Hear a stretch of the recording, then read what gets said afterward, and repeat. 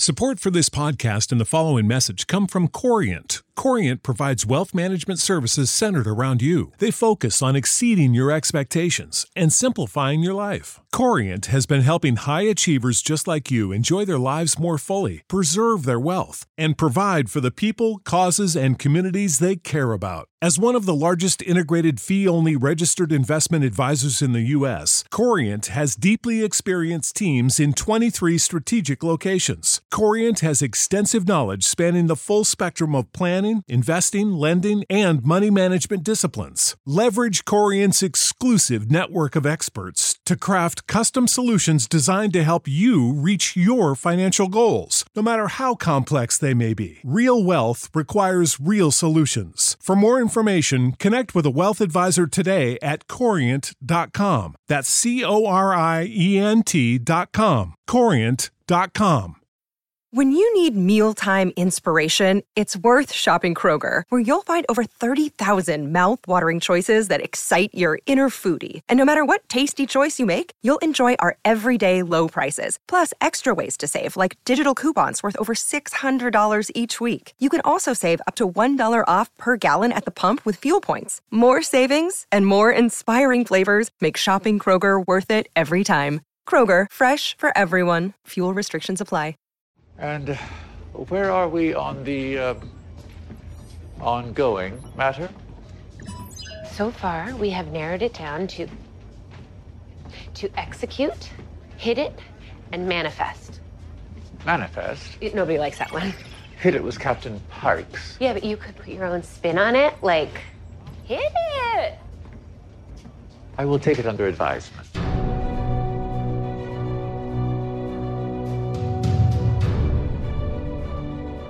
It's crazy how fast the season's going, and it feels like I say this every time we start recording, but you know, we've just done episode 8. There's only 13 episodes in the season, so there's only 5 episodes left of this story. It's just going so quickly.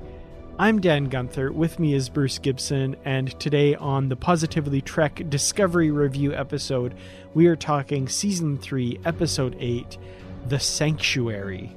So, Bruce, how are you this fine day? I'm doing fine. Your comment about how we're past the halfway mark, there's just 5 more episodes left, and it's been going by really quickly. I agree with that, but the thing about it is I'm also a Star Wars fan and watch The Mandalorian, and it's so weird to think that Mandalorian started after the premiere of this season's Discovery and is going to finish before it. And there's only 2 episodes left of that. Yeah, there's only 2 episodes left, and I'm looking at like, oh, there's 5 more Discovery? Yes. I'm so glad we're getting all these episodes of Discovery. You know, and I'm glad it's not the other way around, honestly. I'd rather have more episodes of Discovery right now than The Mandalorian. Not that I don't like The Mandalorian, but I'm just, a slightly bigger fan of Star Trek than Star Wars. So the more Star Trek, the better. Yeah, absolutely. And I was thinking the other day, we had that advertising push before Lower Decks started. 23 weeks of Trek, right? It's been an amazing run. There's, like I said, only 5 weeks left of that 23 straight weeks of Star Trek. So it's been a fun journey, and luckily there's still more to come, including, I think, some big revelations for these storylines that are kind of all up in the air right now for Discovery, because that's kind of the drawback of this show is we're in the middle of it. We don't know where things are going. We're kind of commenting on things that we don't see a clear ending to, but we have to do this every week. Yeah, the format of this show, because it's so serialized, we're not always getting answers like we want to. And yes, we're going to get into spoilers about this episode, so that's your warning if you haven't watched the episode. But one of the things I just want to mention real quick, in this episode, we are given the information that they figured out where the burn originated. But that's really about as far as we got. Like, it's not like by the end of the episode, we're there and we find it all out. It's just, we're just given a tease of where things are going to go in the next episode or the episode after that. Mm-hmm. Which is funny because I remember the preview from last week. That's what they kind of focused on, was like, this is the origin of the burn. Oh my gosh, blah, blah, blah. And yeah, we get that in this episode, but it's basically just like, oh, it's this nebula. Well, that's a trip for another time. Oh, here's the music coming from it. Let's analyze that. But we don't get any Right. kind of, I guess they find out that it's a distress call from a Federation ship in a nebula, which we'll talk a little bit about later, because I have a theory, and I see online I'm far from the only person who has a very similar theory. So All right. We may have the same theory then. I think we do. I might have seen you comment somewhere online. Yep. Yep. I think it was in our Facebook group. Yeah. Facebook group, the Positively Trek discussion group. If you haven't checked that out, check that out. Yes. So you can have discussions with us and others about this kind of stuff. Indeed. Well, let's jump right in and talk about first this mission that Discovery goes on in this episode. And we learn from Book that he's gotten a call for help from his brother, Kaihim, who's back on their homeworld of Kwijan. You know, the last couple of weeks, we've had to contend with a lot of interesting and new sci-fi names. Kwijan, Kaihim, Grogu. Well, sorry, I get ahead of myself. That's a different thing. But yeah, so they go to this planet, Kwijan. The Admiral sends Discovery with the express orders, don't engage the Emerald Chain, go there as observers, all this kind of stuff. What did you think of Book's homeworld? We've had it teased a few times that, where he's from and that kind of thing. This is the first time we get to see it. I mean, I didn't think it was all that interesting. I guess what I'm trying to say is I didn't feel like we learned a whole lot about his world. I don't know. I guess because this isn't like a world we've heard a lot about and been interested about it for a long time, I never really thought that much about his world and seeing it. I've been more interested in about him and his race or species or whatever they are, the ability they have with nature and where that comes from. And is that something that was natural, or was that something that was made artificial? Like, I'm more interested in his background and his people's background, less so than visiting the world, which we got a little bit of their background, but not as much as I want. Does that make sense? Yeah, I think so. We can talk a little bit about that though, because we don't really get the background, but we do learn that his brother Kaihim, who's a brother not biologically, but in kind of a deeper sense, they say, he is an empath in the same way that Book is. They have this ability to kind of communicate with animals, I guess. And I don't know. What do you think of that ability and how it's used? It comes across very much, as I mentioned earlier, I do like Star Wars, but it almost comes across kind of like the Force in a way. And honestly, I want it to be something that's maybe artificial, because that sounds more sci-fi to me. If it's something that's natural, then I want to know why these people have this ability. Now, of course, yeah, if you're a Beta Z, you're empathic and you can do all these things too, and it's natural, and it's fine that it's natural, but the glowing of the head makes it seem unnatural to me. Yeah, I'm not entirely sure what to make of it as well. I know in the first episode, Book said something like every once in a while someone like him shows up in the gene pool or something like that. So it sounds like they're saying it's natural, but yeah, I'm not sure either. It feels artificial somehow, maybe. Yeah, is it like all the people on this planet? Do they all have that ability? Or to your point, it's only select people in a certain gene pool? And I guess I like the idea too, now I'm thinking about it, if it was natural, because it's natural to their planet, that's how these people evolved. I guess that's just it. I want to know more about it. I don't want to know just that he has it. I want to know why.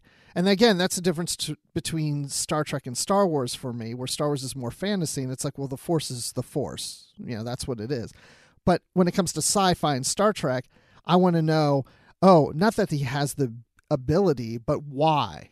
Is it natural? Is it artificial? If it's artificial, who created it? If it's natural, why is it natural only to this world? Why is it this world that created this ability? And is it to all people or just some people? So that's the thing I really want to get to the root of. Yeah, that's Star Trek does have the tendency to explain more than that. So it's a little frustrating. Frustrating might not be the word, but it's a little bit against the norm when we don't get that explanation in something like Star Trek. So, but then again, we're not getting the explanation of why Betazoids are empathic either. I mean, they just are, right? I guess. So I don't know why I'm expecting it from this. Yeah, and it's funny, like we do get, tech stuff, which, if you really examine it, it doesn't really even explain anything. Like, for example, in Betazoids, they say there's a neural transmitter called psilocybin that allows telepathy.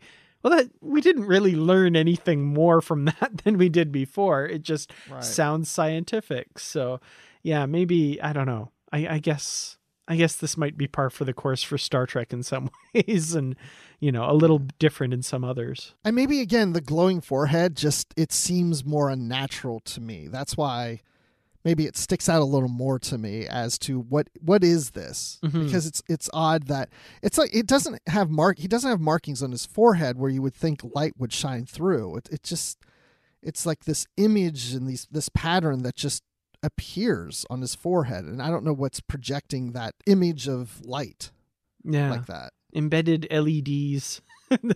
that's an evolutionary trait that seems odd, but okay. Well, and maybe Burnham knows the answer to all this because she did spend a year. I can't imagine for a year she hasn't asked him questions about that. Mm-hmm. Don't you think she'd be asking him a lot of questions like, how, tell me about your species. Tell me how this evolved. Tell me, what is this? Like, I want to know more of those answers. I'm sure she would ask those too. Yeah, it sounds like Book's a little secretive about some stuff. I remember when Burnham was talking about his name, Cleveland Booker, with Saru, and she says, there's a story there. He hasn't told me yet. I haven't gotten it out of him yet, but so I don't know. Maybe he's keeping that stuff close to his chest. Yeah, probably. Yeah. Well, let's talk about the threat to Book's homeworld. And early on in the episode, we get this scene with Osyraa dealing with the nephew Flunky that we got a couple episodes ago. Yeah. That was an interesting scene. What do you think of Osyraa as a villain so far? I'm still reserving judgment. Hey, I know this is positively Trek people, but I will just tell you right up front, this is probably my least favorite episode of this season. I don't hate the episode. Don't get me wrong there. I'm just saying this episode didn't hit me like most of the others. This and Scavenger, which I think maybe is that I don't think I'm that invested in the Emerald Chain. I think the Emerald Chain for me is coming across as just the villain of the season.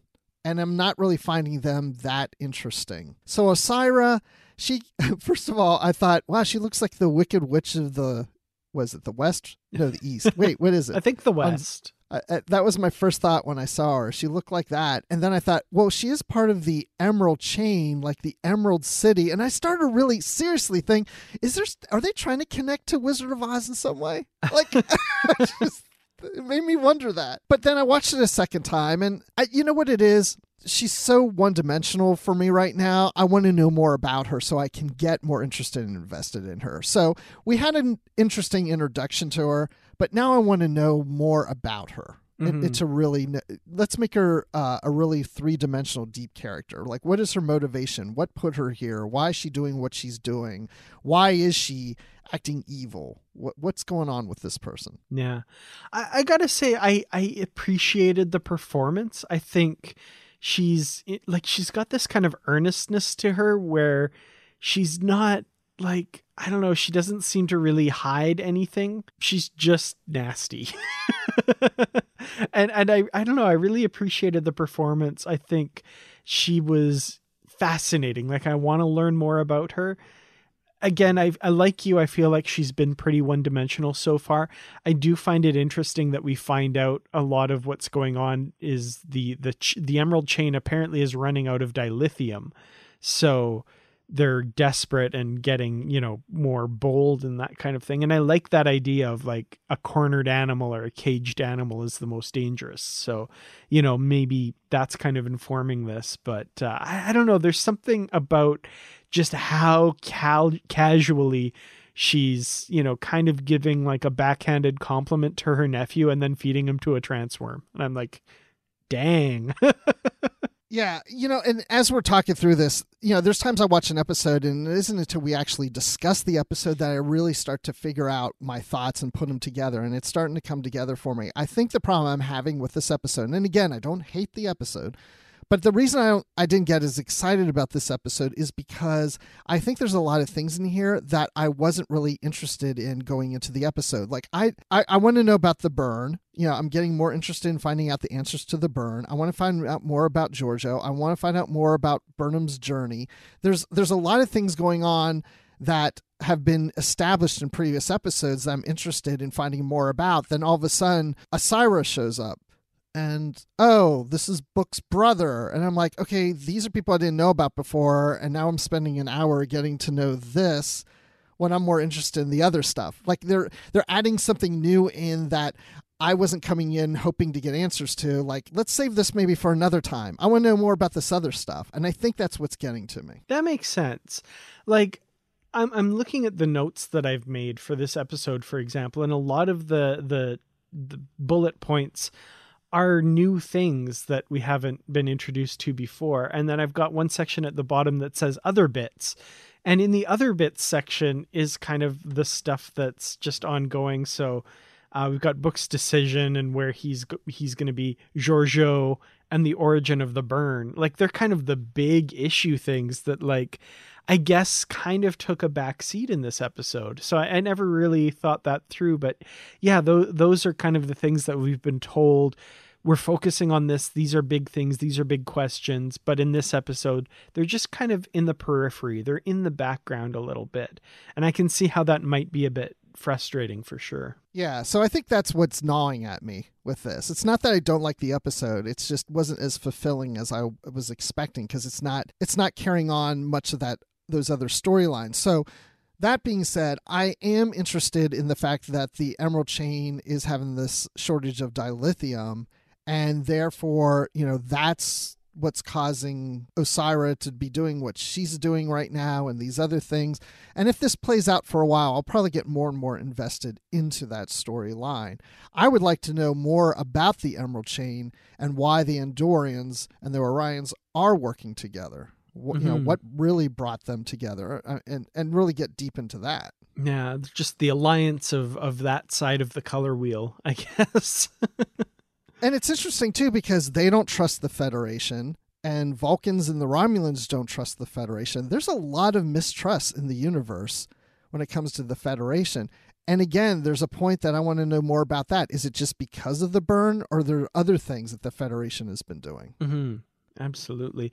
Yeah, that's kind of a big question that's been hanging over the season as well, is, all of these major worlds of the Federation have left.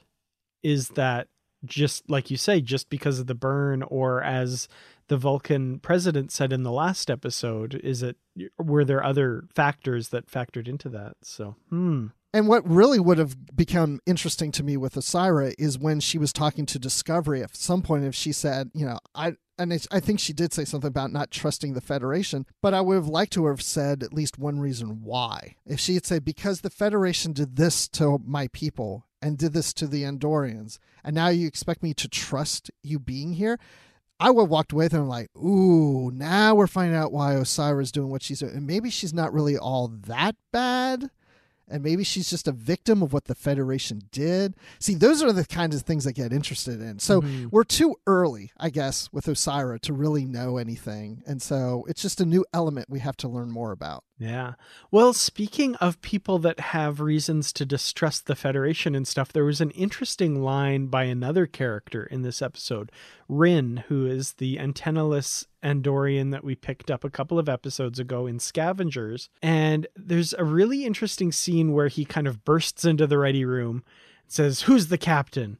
And in another great little bit, I love Tilly when she says, no, let's try that again. You don't speak to the captain that way. This is Captain Saru and blah, blah, blah.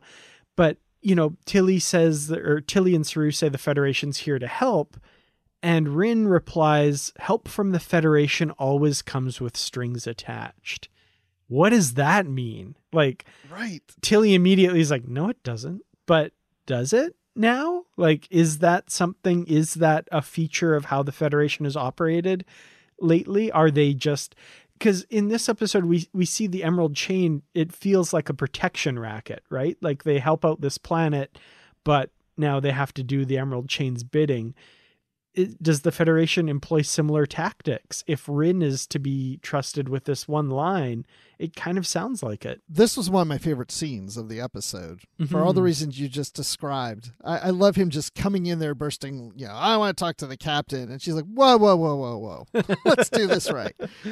And also to know that the actors are married to each other. You know, it was like his wife saying, hey, honey, you need to just slow down and wait a minute. Okay? Slow your roll, bucko. Yeah.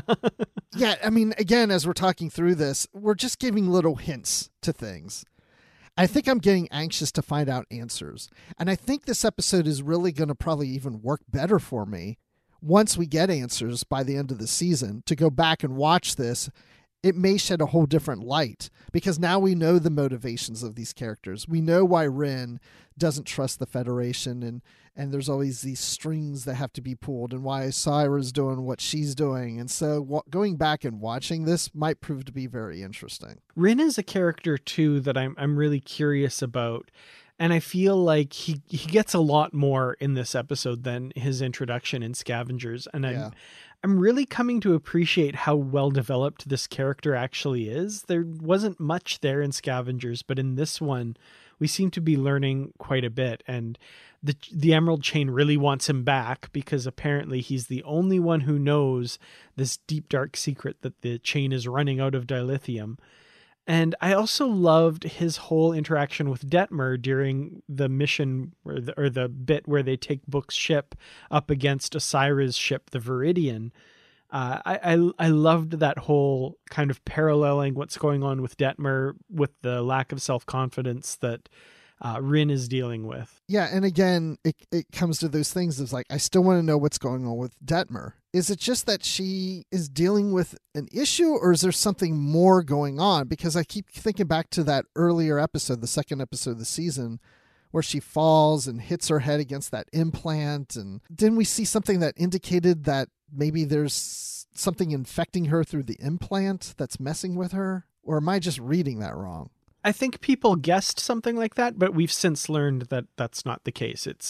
She seems to be going through PTSD. Okay. I still question if there's something more to it. Okay, here's the thing with this format of Star Trek and other series that are like this.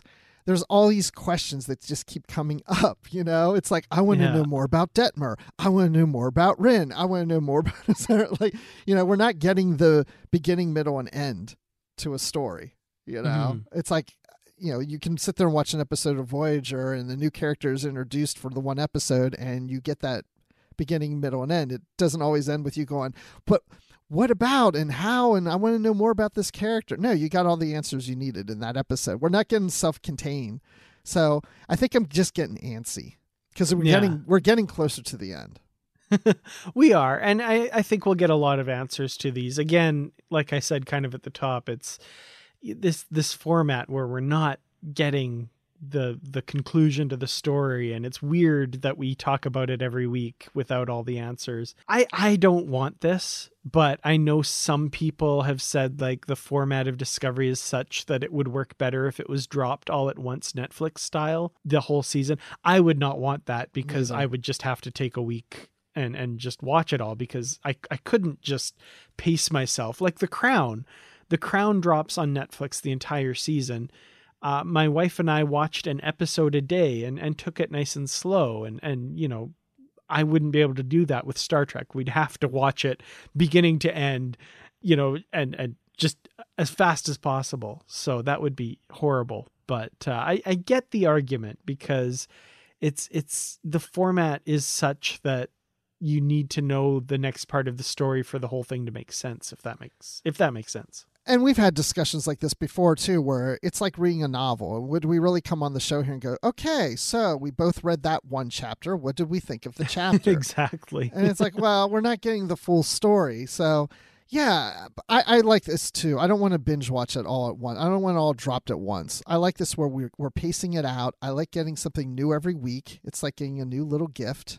every Thursday. And it gives us time to absorb it and speculate and discuss it. And then we get a little more the next week and a little more. If we got it all at once, you're right. I'd have to feel like I'd spend like the whole weekend watching them all, not doing anything else that weekend. We'd get on the show, we talk about it, and then we're done. And then we're going, oh, it's going to be months until we get another Star Trek series. Absolutely. Me too. I wouldn't want to change that for sure. So, but then we get, of course, things like the slow resolution of Detmer's story. And like what it is, I think, is the entire crew, the whole ship is going through trauma. And Detmer has really become just the face of that. You know, this is obviously a story element that the producers, the writers want to explore with Discovery. And I think if everybody on the ship was going through some horrible trauma because they've gone 930 years to the future and yada, yada, yada, like nothing would get done. That would just be what the show's about now. But through Detmer, it feels like they're telling that story. Like they said, okay, let's choose this character to tell that story through. And that kind of seems to be where this is going. I love that she's paired with Rin in this because of Rin's self-confidence issues. And then Detmer has had the same thing. Like this trauma has made her a little gun shy at the helm sometimes, you know, saying like, oh, that was closer than it should have been. I need to be more on the ball with this. By putting her with Rin, we get this kind of cool thing where she realizes that she's the strong one in this situation and can kind of model that self-confidence to Rin and take him under her wing and kind of become more confident through doing so. I thought that was a really cool way to take her story here. And then to throw Tilly into the mix, because she's always been a character that has started in this series as not having a lot of confidence. She's really, you know, a lot of self-doubt and worrying about doing the right things and saying the right things. And we're seeing more confidence in her. And so we're seeing the confidence of Tilly and Detmer increase. They're becoming more self-conscious. I mean, more self-confidence. And then they're helping Rin through his thing. So the three, it would be interesting to see a scene of the three of them working through something like a mission or, you know, something that they're on an adventure together. Mm-hmm. That would be pretty cool. I'm really digging Rin, I have to say, more so than I would have thought that I would have. And I kind of hope he's a fairly regular fixture on the crew. Wouldn't that be cool if he was like a main character next season or something somehow? I was just thinking it'd be cool if he was, a member of the crew. We have this Andorian character on the ship. Well, speaking of Rin, we also, of course, get his wife in this episode. How's that for a segue? We talked a little bit about Tilly as the first officer, especially in that scene in Saru's ready room. But yeah, this is really the first episode we get Tilly acting in that role. I think this is a lot of fun. I really enjoy Tilly's role as first officer here. She seems to be kind of falling into the role pretty well. What do you think so far of her performance as the executive officer of Discovery at the moment? I'm liking this storyline because I'm just seeing, like you're saying, her self-confidence building. I see that she's taking the role seriously. She's trying to help Saru, and Saru is kind of mentoring her. And I can see her being a first officer. Again, I don't think she should become the permanent first officer because she's an ensign and she just, was a cadet not that long ago. But then again, we saw that in the Kelvin universe with Kirk, but we don't care for that quick promotion either. But no, I think she's doing well, helping Saru come up with the make it so thing or whatever he wants to say. that was okay. It was a little cute, but at the same time, Saru's been in command for a while, not saying just as permanent captain, but he's been in command of the ship on numerous occasions. And I just thought it was kind of weird that he's trying to come up with his little catchphrase, like now you're trying to figure that out. But it kind of makes it cute because it also gives Tilly something to do to help him. Mm-hmm. I loved that. I thought that was one of my favorite parts of the episode. And I mean, it's a joke that was just borrowed from Lower Decks, but yeah. This is, I don't want to differentiate between the shows too much, but it feels like this is that joke, but in the real world, if that makes sense. Even though Lower Decks is canon, of course. But, I love seeing this in the kind of more serious atmosphere of Discovery, and the fact that I guess the difference would be in Lower Decks, we saw Captain Freeman saying it out loud in the corridor, like, oh, what do you think of this, blah blah blah. But in this episode, it's like, oh, what about that other issue that we talked about? Oh yes, well, and they're trying to keep it quiet because it's kind of embarrassing and a little bit silly. And yeah, it's a little bit silly, but I loved Saru trying out different catchphrases and the rest of the crew just kind of like, what is happening? I don't know. I really enjoyed that. I thought that was great. What do you think of her as the XO? I think she's falling into the role quite well. It felt like a little bit more of the duties in this episode seemed like an administrative task rather than what we usually see as the first officer. So, and I don't mean this pejoratively. I don't mean this in a putting down way or anything, but it felt like sometimes the role that she had in the episode felt more like Yeoman Rand in the original series than the first officer, if that makes sense. So I think I'm looking forward to scenes with them on the bridge or her leading an away team or something like that. Like I'm looking forward to seeing the more traditional first officer type stuff rather than the paperwork and the administrative duties we've seen so far, I guess. But she seems confident she's handling that really well, and I really enjoyed that. Yeah, it almost came across to me like that, and that's where I'm getting back to the command phrase that Saru wants to come up with. Like, well, I need to give something Tilly to do, but I'll ease her into this. And, I kind of want a different catchphrase on the bridge, and maybe I'll have her help me with that. That'll be one of the first things we work on, And so it does seem kind of an administrative type role at this point. And maybe that's why he's doing all this, is to kind of help ease her in. And it is something that he's been wanting to do, is change his command phrase. So this is something they can work on together. And, the rest of the crew, they have to kind of get used to her being in command as first officer, and they have to get used to Saru's new whatever catchphrase he's going to start using. Hit it, then. Yeah. Oh. I'd like him to just say something like, that away, or something. I don't know. I enjoy it. I think it's funny. The thing I thought about too is that we've seen in previous seasons of Discovery, Saru looking at, the records of previous captains and trying to emulate them and that kind of thing. So I'm wondering if Saru has looked up old captains, like famous notable captains from the past, and is like, ooh, that Make It So was pretty good. That's, or something like that. Or like, oh, Janeway, do it. Okay. Oh, Jellicoe, get it done. Okay.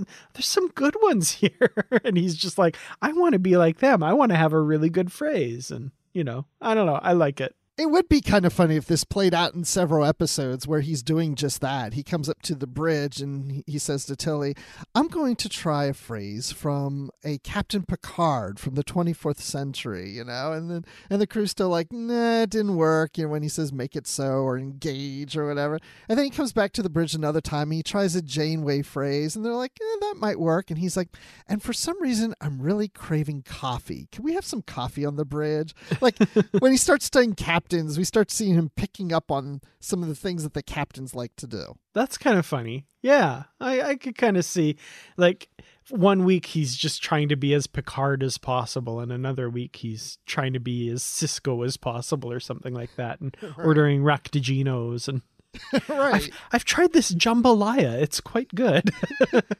Yes, we're all going to have a captain's dinner tonight, and it's going to be Cajun food. That could be fun. As much as I enjoyed this joke with Saru trying to find his catchphrase, it's kind of one of those things that I'm like, I kind of actually hope it's mostly just in this episode and this isn't going to be a recurring thing throughout the whole season. I do feel like it could get a little old, a little fast, but it was fun. I enjoyed it, and the eye rolling and that kind of stuff was fun. Yeah. No, I don't think they'll carry it on like a joke every episode. I don't think they'll go there. Well, we get some time with another character from that we've picked up along the way as well.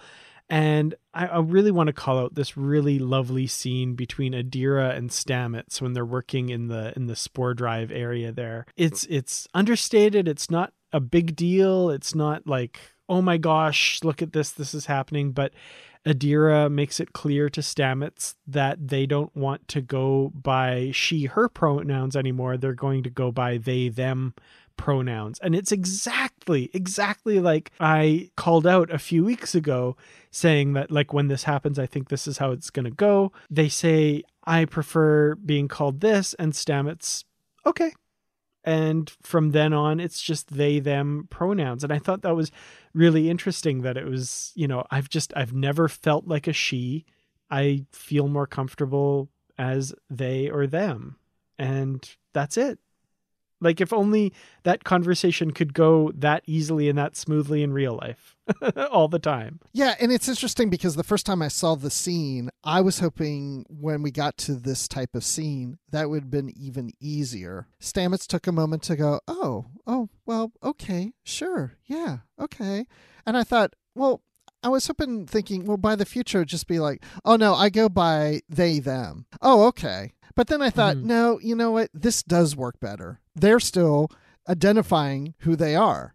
And we have to remember that they're a teenager. And it would be no different if they were like, I kind of have a crush on someone, you know? And just being a little uncomfortable mentioning that to someone who's their commanding officer at this point for the most part and whatever. And so, yeah, you're going to be a little hesitant and a little uncomfortable talking about something personal that you've just kind of been discovering about yourself. And it's like, okay, I'm going to start going there. And the scene is perfect because it is them saying, this is who I am and this is what I want to be called. And he's like, oh, okay. And it's almost like this, that's sweet.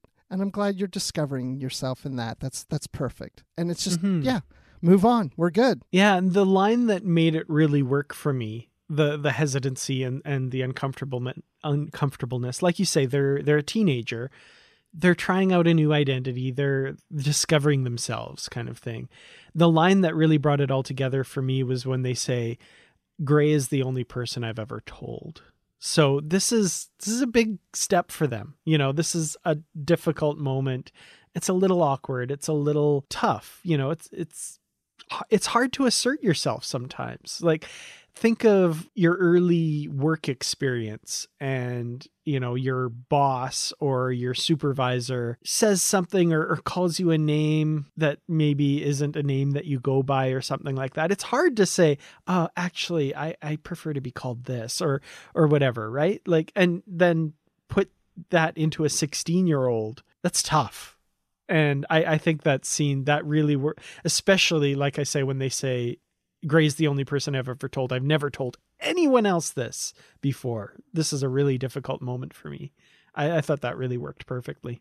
Yeah, you're right. Because if it was a different name, especially if somebody, your boss has been calling you the same name for quite a while, and you're like, oh, I should have told my boss that I actually go by this name. Now it's uncomfortable after all this time to say, well, really, I prefer that you call me this person, this name. You know, it is a little weird, you know. And yeah, it has been a few weeks that they've been aboard the ship. So it would be awkward. It would be tough. And yeah, I just love that, you know, Stamets and Culber, they just fall into calling them that really, really easily. I also wonder, and this is just kind of in the back of my mind, I wonder if Adira is like, this ship, they came from 900 years in the past. Maybe they're not cool with that. Maybe they're all bigoted and redneck. That's a good point too. Yeah. No, you're I just right. thought of that now. Yeah. Yeah. They don't know how Stamets is going to respond because Stamets is from the past. And they don't know how he viewed things from that century. Well, the one thing I wanted to mention in relation to this as well is there's this kind of through line through this episode all about identity. And so we get, like I said, this whole thing with Adira, but also we find out that Book went by a different name as well. And it really had me flashing back again to the Short Treks episode Calypso, where we learn that Kraft, you know, that's not his real name. He goes by other names, and his lover would give him his true name or something like that. And I'm wondering, like, there's this interesting kind of idea of identity and what people call you and what you prefer to be called that I don't know that I've come to any conclusion about that topic with regards to this episode, but it seems to be something that the writers are interested in exploring. Does that make sense? Yeah, I didn't even think about Calypso and about Kraft. I have not watched Calypso since this season premiered, and now I want to. It's so good. There have been like 4 or 5 callbacks to it by now at this point in this season 3. So yeah, I mean, I've watched Calypso many times, but not since the season premiere. So when I watch it now, it would probably be a little different for me. Yeah, I don't know about the name because his brother seemed to be a little surprised that he had a different name. That's how I read it. Like, it doesn't sound like it's a common thing that you would change your name. Yeah, maybe it is uncommon. Maybe, yeah. Or maybe it's his brother is just more surprised of what name it is. That could be too, yeah. Yeah. And Book does mention in this episode, again, the story behind his name, that there's a story there that, I don't know, they're building this up. I want to know what the story behind his name, Cleveland Booker, is. They're kind of building it up to be a big deal. I want to know what that is. I don't know. There's still part of me that wonders if we're going to see a short treks about that missing year of Book and Burnham together, and we find out those kinds of answers. That could be. Yeah, that would be cool. Well, speaking of Book, there's a few other little bits with regards to this episode that I want to talk about. Book makes a decision at the end of the episode, which I think is a really big step and really interesting. And since this episode came out, I actually rewatched Unification 3, and I forgot how big a deal in that episode it was that Burnham decided to stay on Discovery. And then there's this bit where she says, "What does that mean for you?" talking to Book. And Book says, "I honestly don't know." And then in this episode, Book makes the decision that, like, hey, the things you Starfleet people are doing are pretty good. I want to be a part of that. I think I'm going to stay on Discovery. And then Burnham's like, well, you got to check with the captain first. But it seems like Book's going to be kind of sticking around on Discovery. What do you think about that decision? I like it because I want him to stick around. I want to see more of him. You know, he's taking up a lot of room with his ship in there. Yeah. There's a part of me, again, that I just sort of want this ship to kind of be its own thing. Because they're from the past. They're not really part of this Federation Starfleet per se. I almost want them to break away from them and just kind of be their own thing and have their own crew. And you don't have to be a Starfleet officer. They'll bring you on as whatever a Discovery officer, whether you're Book or whether you're Rin or whatever. There's just a part of me that kind of wants to see that, you know? They're just operating on their own. Yeah. Interesting thought for sure. Do you think Book will get into one of those uniforms? He didn't seem to like that the first time. No, he didn't, did he? And it's surprising in some ways they're still using those uniforms and haven't transitioned to the new uniforms of Starfleet. No, I mean, I like seeing more Book. And so to just give him a reason to be there on the ship just gives us more reason to see Book. And maybe we do learn about his name and some other things about him. And of course, his relationship with Burnham, is she going to kick Tilly out of the room and have Book move in with her? Oh, that would be an awkward conversation. Kick the first officer out of your room? Or does Burnham just stay with Book on his ship? Does he just, he doesn't get a quarters. He just lives on his ship in Discovery there. Yeah, that could be for sure. Well, one of the other big plot points in this episode, of course, is Georgiou, and we see some interesting stuff with her.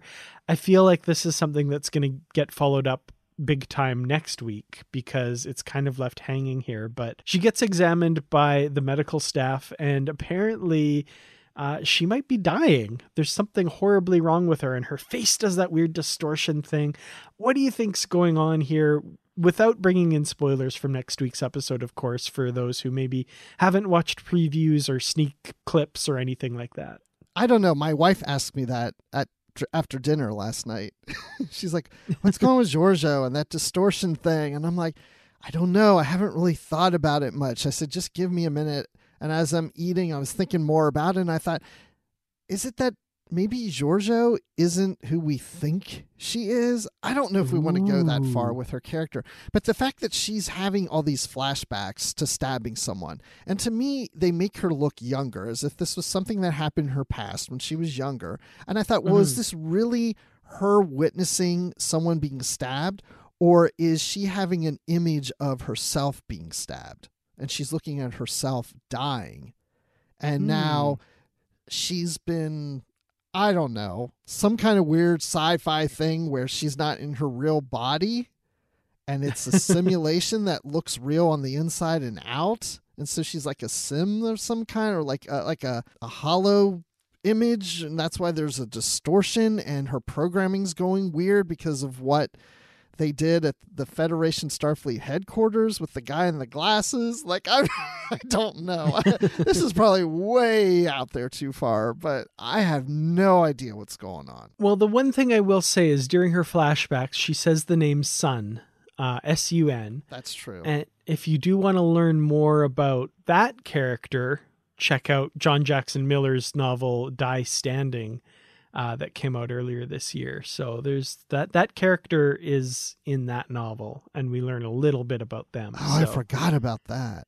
Yeah, that's the flash. That's what it's a flashback to her earlier life in the Mirror Universe. I'm pretty sure. Yeah, yeah, I agree. Oh my gosh, I forgot about the novel. Oh, I have to go back and look at that now. Indeed. Well, the other thing, of course, that we touched on briefly earlier, though, was the origin of the burn, which we learn in this episode is a nebula.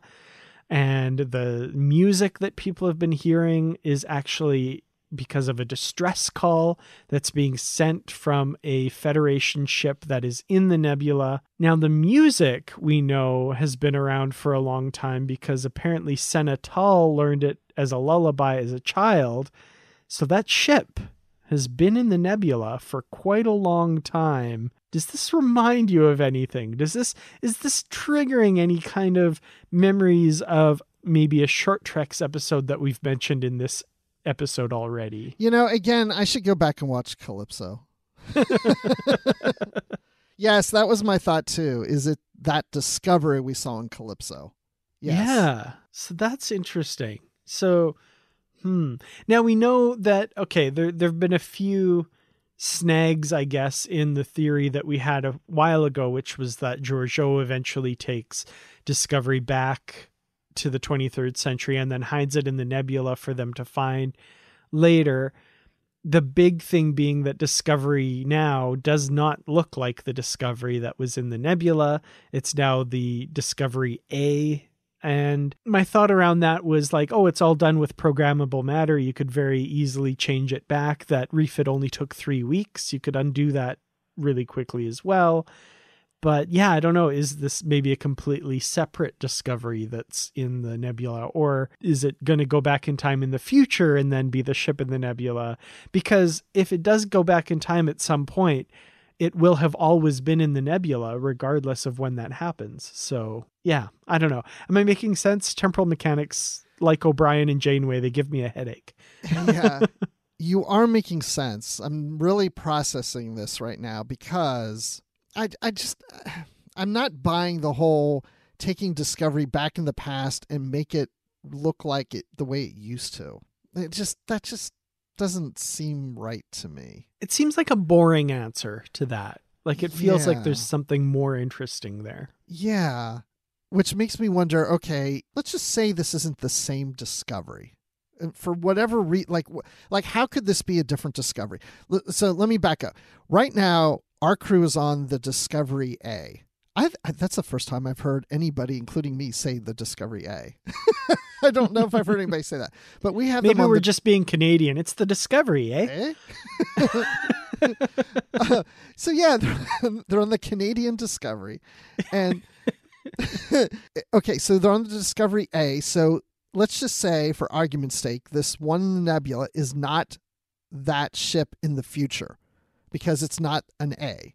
It's an original. So how could the ship that we're on now, the A, see its past self in a nebula in the future? So that would mean, as I'm processing this, that would mean that the ship in the past had sat out there in the nebula and later in its future past this century went back in time and became the ship that they're now serving on that has jumped into the future. Does that make sense? Yeah. I don't think this is correct, though. And I don't know like when that would have happened or like how they would not notice that everything's 1,000 years older. But yeah. Right, because the ship talks. Right. The ship, the language on the ship and everything, that is what we've discovered now happens more so in this century, unless that was always there in the 23rd century, but the ship knew not to disclose that voice or something, or not show that. Do you know what I'm saying? Okay. So what I'm really stretching here.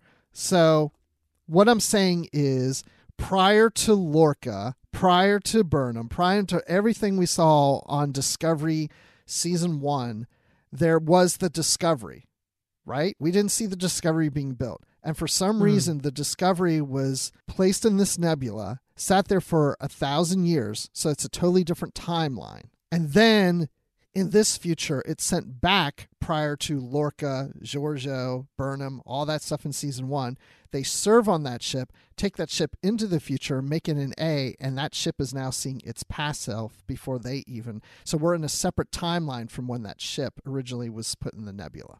Mm-hmm. It's possible. I feel like that's a little too. I know. Complicated. Maybe. I don't know. I know. But then it'd be hard to explain. How else do you explain that there's another Discovery though, without it being complicated, right? I don't know. There's got to be maybe a parallel universe or something, or maybe it's the mirror. No, it's not the mirror Discovery. I don't know.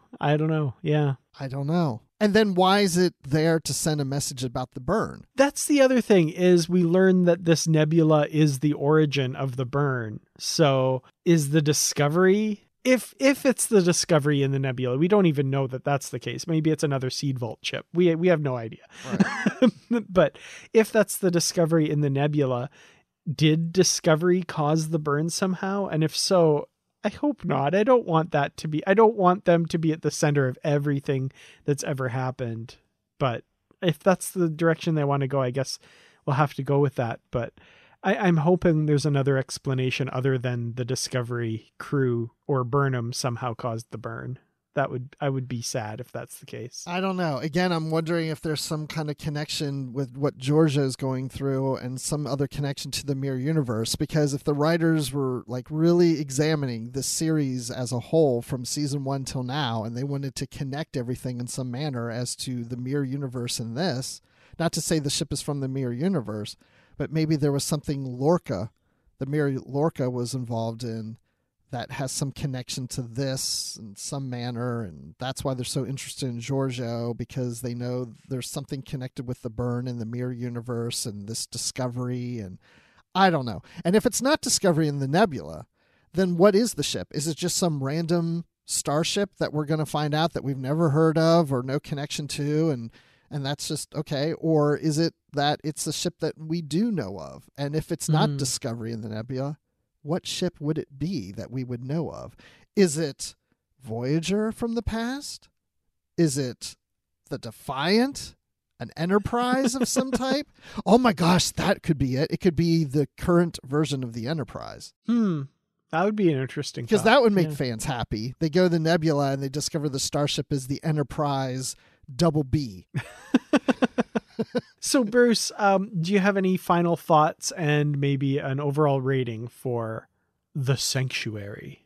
Yeah. So, again, this is probably one of my least favorite episodes of the season, but now that we're talking through it, my opinion still hasn't changed that much, but I do feel that they have set up the seeds for the season, and now these are the last remaining seeds that they need to plant for us to get the full growth of the season at the end.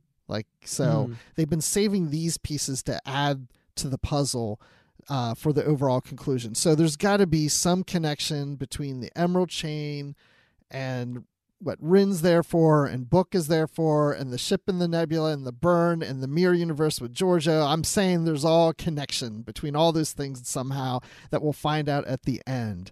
So I would say that I enjoyed, the scenes with Tilly and Saru. I did enjoy the scenes with Rin. I did like seeing Book's brother. I would like to see that relationship fleshed out maybe in a future episode too, some more.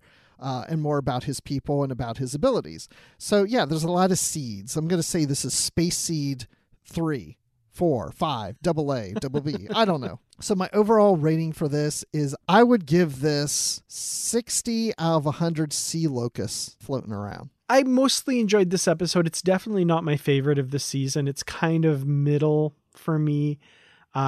Scavengers is still my least favorite, but this one, it's not bad. I enjoyed mostly the character stuff like you with Tilly and Saru, and Rin I'm really interested as a character. I want to see more of him. Loved the stuff with Detmer. I think that was great. Burnham I thought was really great in this episode as well. She felt very at ease with the role that she was playing. She's more straddling that world now between Discovery and Book. And now that Book's decided to stick with Discovery, that's going to be a lot easier for her. But she seemed to fall into that role a lot more easily than she has in the last few episodes. The decision she made last episode, I think, has really solidified her commitment to Discovery. And like I said, she just fits back in there really easily. Book and his brother, I think that's an interesting relationship. Like you, I'd love to see more of that. I don't know. I feel differently from you, though. I'm really interested in the Emerald Chain. I want to see more of them. I want to see more of Osyraa. I think she, was a kind of a bit of a fun, mustachy, twirly villain person who I think has been in quarantine during COVID, so did her own bangs, for better or for worse. Yep. I had to comment on that a little bit. I love the design of the character. I think she looks really cool. But yeah, no, it wasn't bad. A little bit woo-woo, pseudo-science-y stuff towards the end with the animal empathy stuff. I'm still not sure how I feel about that, but it works in the context of the episode. Yeah, I'm going to have to give this probably 3 out of 5 really effective maneuvers by Detmer flying Book's ship fighting against the Viridian. So yeah, not bad. Well, we would love to hear from all of you out there. What did you think of this episode? Let us know in our Positively Trek discussion group, where we will have a thread for this episode. Leave a comment there. What did you think of this episode, both of the podcast and the episode of Discovery? Or tweet to us at Positively Trek. You can tweet to me on Twitter at Kertrats. That's KERTRATS. You can also find me on youtube.com/Kertrats Productions. And Bruce? You can find me on Twitter at Admiral_Rex. And you can find me on Instagram at Admiral Rex. And I've been on the Star Wars Report a lot lately, almost every week. I don't know why. It just kind of happens. I don't know if I'm going to be on the next one or not. It just... when Riley asks and I feel like it, we just kind of do it. And we've been doing it live the last couple times too. We've been trying that out. I mean, we've done live shows on theirs before, but we're doing live on YouTube and playing around with that. So we'll do that for a little while and see how it goes. Nice. You can also find the show on Instagram at Positively Trek. Thank you for reminding me about that. But yeah, we've got over 400 followers on Twitter now. Let's keep building that up. Good to see people following us there. And, join us in the discussion group. Like I said, we'd love to see more of you there. Well, thank you all so much for listening. We'll see you in the next episode. Until then, as always, stay positive.